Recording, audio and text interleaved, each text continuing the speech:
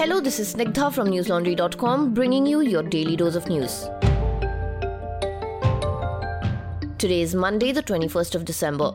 India's coronavirus tally breached the 1,55,000 mark in the last 24 hours, with an addition of under 25,000 fresh cases.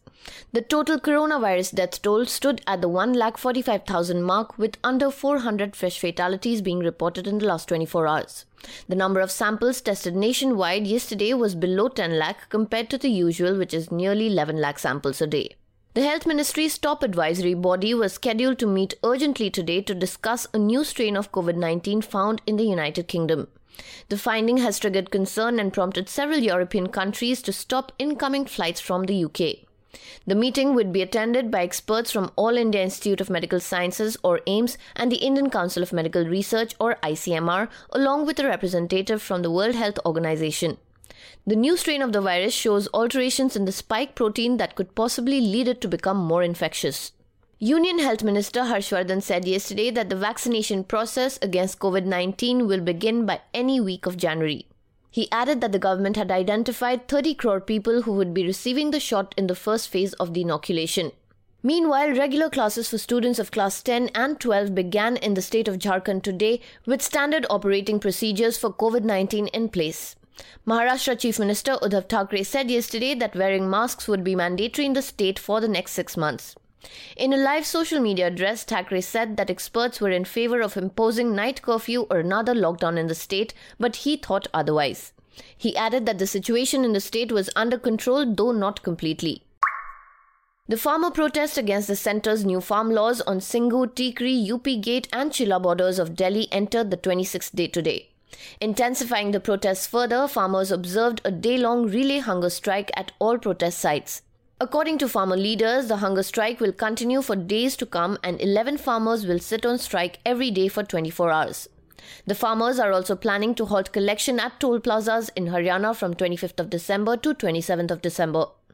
A farmer leader from the Bharatiya Kisan Union also said that on 27 December, when the Prime Minister broadcasts his Mann Ki Baat radio show, the farmers will appeal to the people to beat thalis and utensils during his address. The central government, meanwhile, invited farmers for a fresh round of talks on a date of their choosing. Joint Secretary in the Ministry of Agriculture and Farmers' Welfare Vivek Agarwal wrote a 5-page letter to the Krantikari Kisan Union Punjab Unit President Dr. Darshan Pal.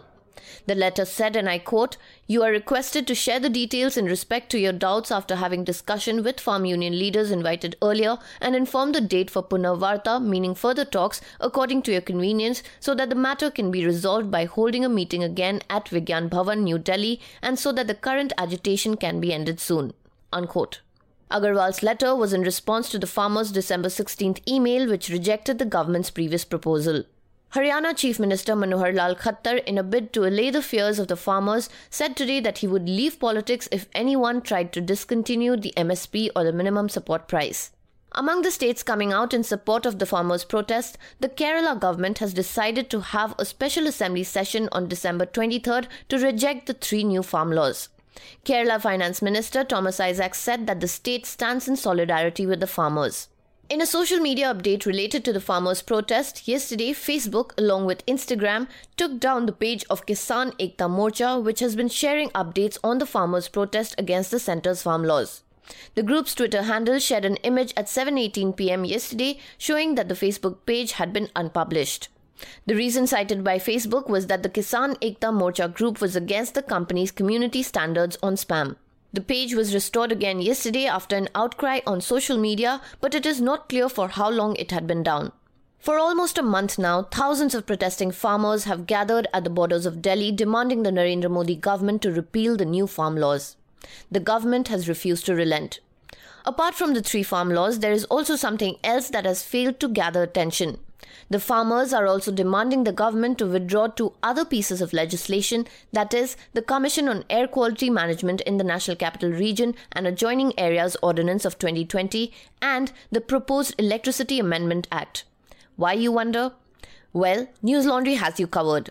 My colleague Nidhi Suresh sat down with Darshan Pal, the president of the Krantikari Kisan Union of Punjab, to talk about the concerns of the farmers regarding this demand and what lies ahead for the ongoing protests. Let me play you a short audio clip from that discussion. उसका government कुछ करे तो सही. अभी जो छोटा किसान है बेचारा, वो कैसे उसको मैनेज करेगा? तो वो तो चाहिए, उसके लिए तो 12 लाख की मशीनरी चाहिए. कहाँ से लाएगा? वो सब्सिडाइज चीजें दे वो. इसलिए हमारा ये कहना है कि इस ऑर्डिनेंस को, इस कमीशन जो बनाया है, इसमें एग्रीकल्चर को बाहर निकालिए या इसको वापस लाके दोबारा इसको. If you want to watch the full video interview, head over to our website newslaundry.com and watch the video report titled What Farmers Want Beside the Repeal of New Farm Laws. You'll find it under the Farmers Protest section of our website. Also, my dear listeners, while you're there, I urge you to read the amazing ground reports that my colleagues have been consistently bringing you from the protest sites at Delhi. Boycotting a section of legacy media organizations throughout the protests, the farmers have chosen to speak to independent news platforms like us. But we can only continue giving a platform to the voices and stories that matter if we have the support of our precious subscribers. And as you already know, News Laundry is a 100% ad-free news platform. We take no advertisements from corporates or the government and report without pushing any agendas. So if you're not a subscriber already, hit that subscribe button on the top right corner of the website and support free and independent journalism. The lowest subscription rate starts at 300 rupees a month only. Repolling in 4 voting stations in Jammu and Kashmir's Poonch border district took place this morning. It was ordered because on Saturday, violent clashes had erupted in between supporters of rival candidates at several places in the district's volatile Mendahar Tehsil. The incidents had taken place on the day of the final and 8th phase of the District Development Council elections in the valley. Around 10 people were injured in the clashes, including a Congress leader, Parveen Sarwar Khan, and her 2 protective service officers who faced stone pelting at Sakhi Maidan. Besides this, 2 people also suffered injuries after a clash between rival supporters in the Shalja area. Today's repolling, however, commenced on a swift note, with nearly 22% of the voters in the area having cast their vote in the first 2 hours. 13 of the 28 seats that went to the polls in the last phase on Saturday were from Kashmir Division, while 15 were from Jammu Division. Overall, in the final phase of the District Development Council elections, the Union Territory recorded nearly 51% voter turnout. Voting was also underway in the valley for 369 vacant local representative body posts of Panch and Sarpanch. The District Development Council elections began on the 28th of November and were held in 8 phases till the 19th of December. This was the first electoral exercise in the region since August 5th last year, when the Narendra Modi government abrogated the special status of the state. The members who get elected in the current elections will have no legislative powers and will only be charged with economic development and public welfare of the region. Union Home Minister Amit Shah said yesterday that the formulation of the Citizenship Amendment Act or CAA rules will be considered as soon as the coronavirus vaccine administration starts in the country. Shah made these comments during his 2-day visit to West Bengal ahead of the 2021 assembly elections in the state. Earlier in the month, the Home Ministry in an RTI response had said that the rules for CAA were still under preparation. Based on a report in The Hindu from July this year, the Home Ministry was yet to inform the Parliament about the delay in framing of the CAA rules.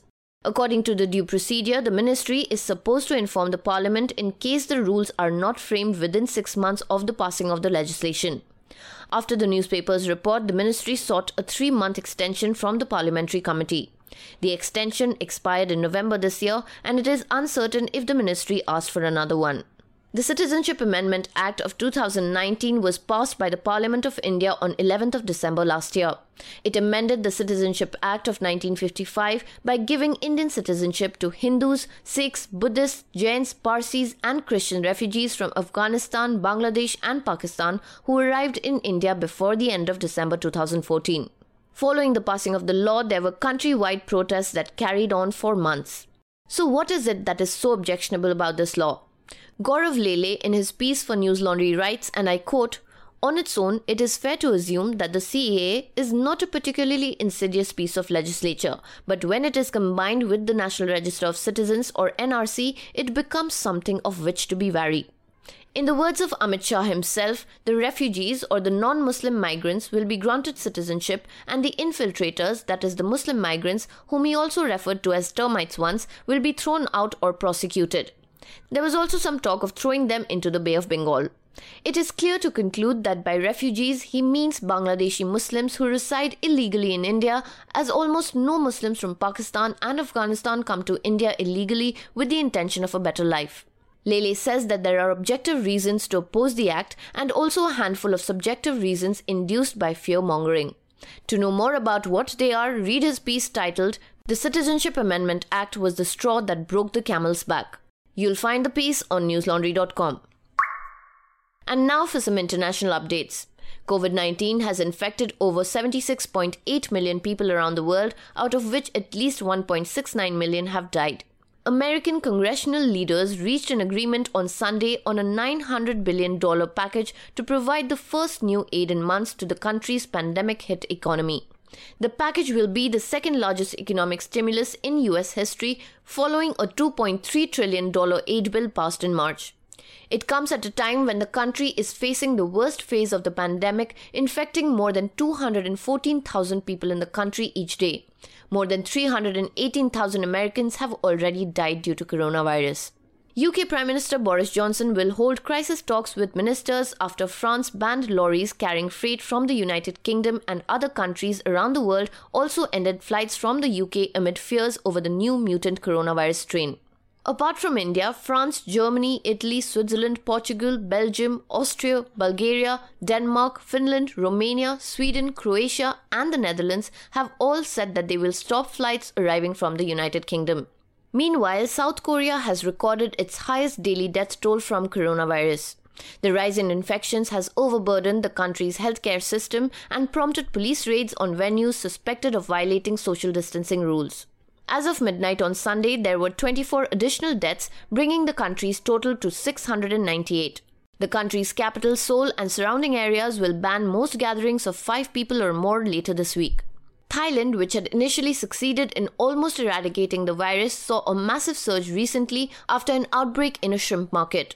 More than 1,000 people have tested positive in the country over the recent days, after which it began testing tens of thousands of people for COVID-19.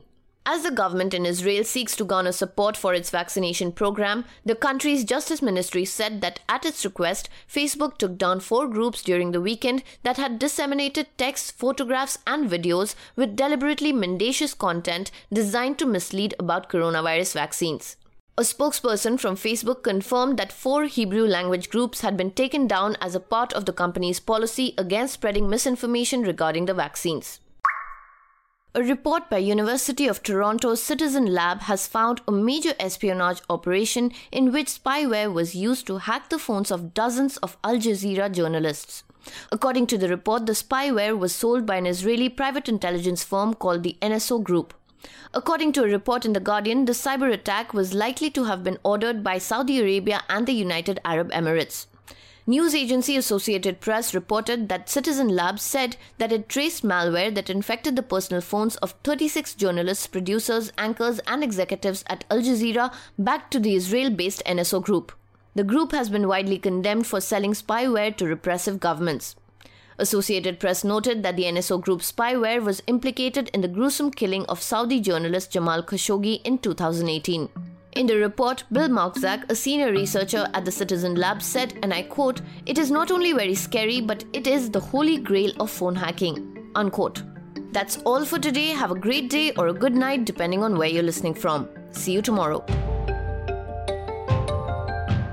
All the News Laundry podcasts are available on Stitcher, iTunes, and any other podcast platform. Please subscribe to News Laundry. Help us keep news independent. To catch all our podcasts on news, pop culture, current affairs, and sport, visit newslaundry.com. Follow us on Facebook, Twitter, and Instagram, and subscribe to our YouTube channel.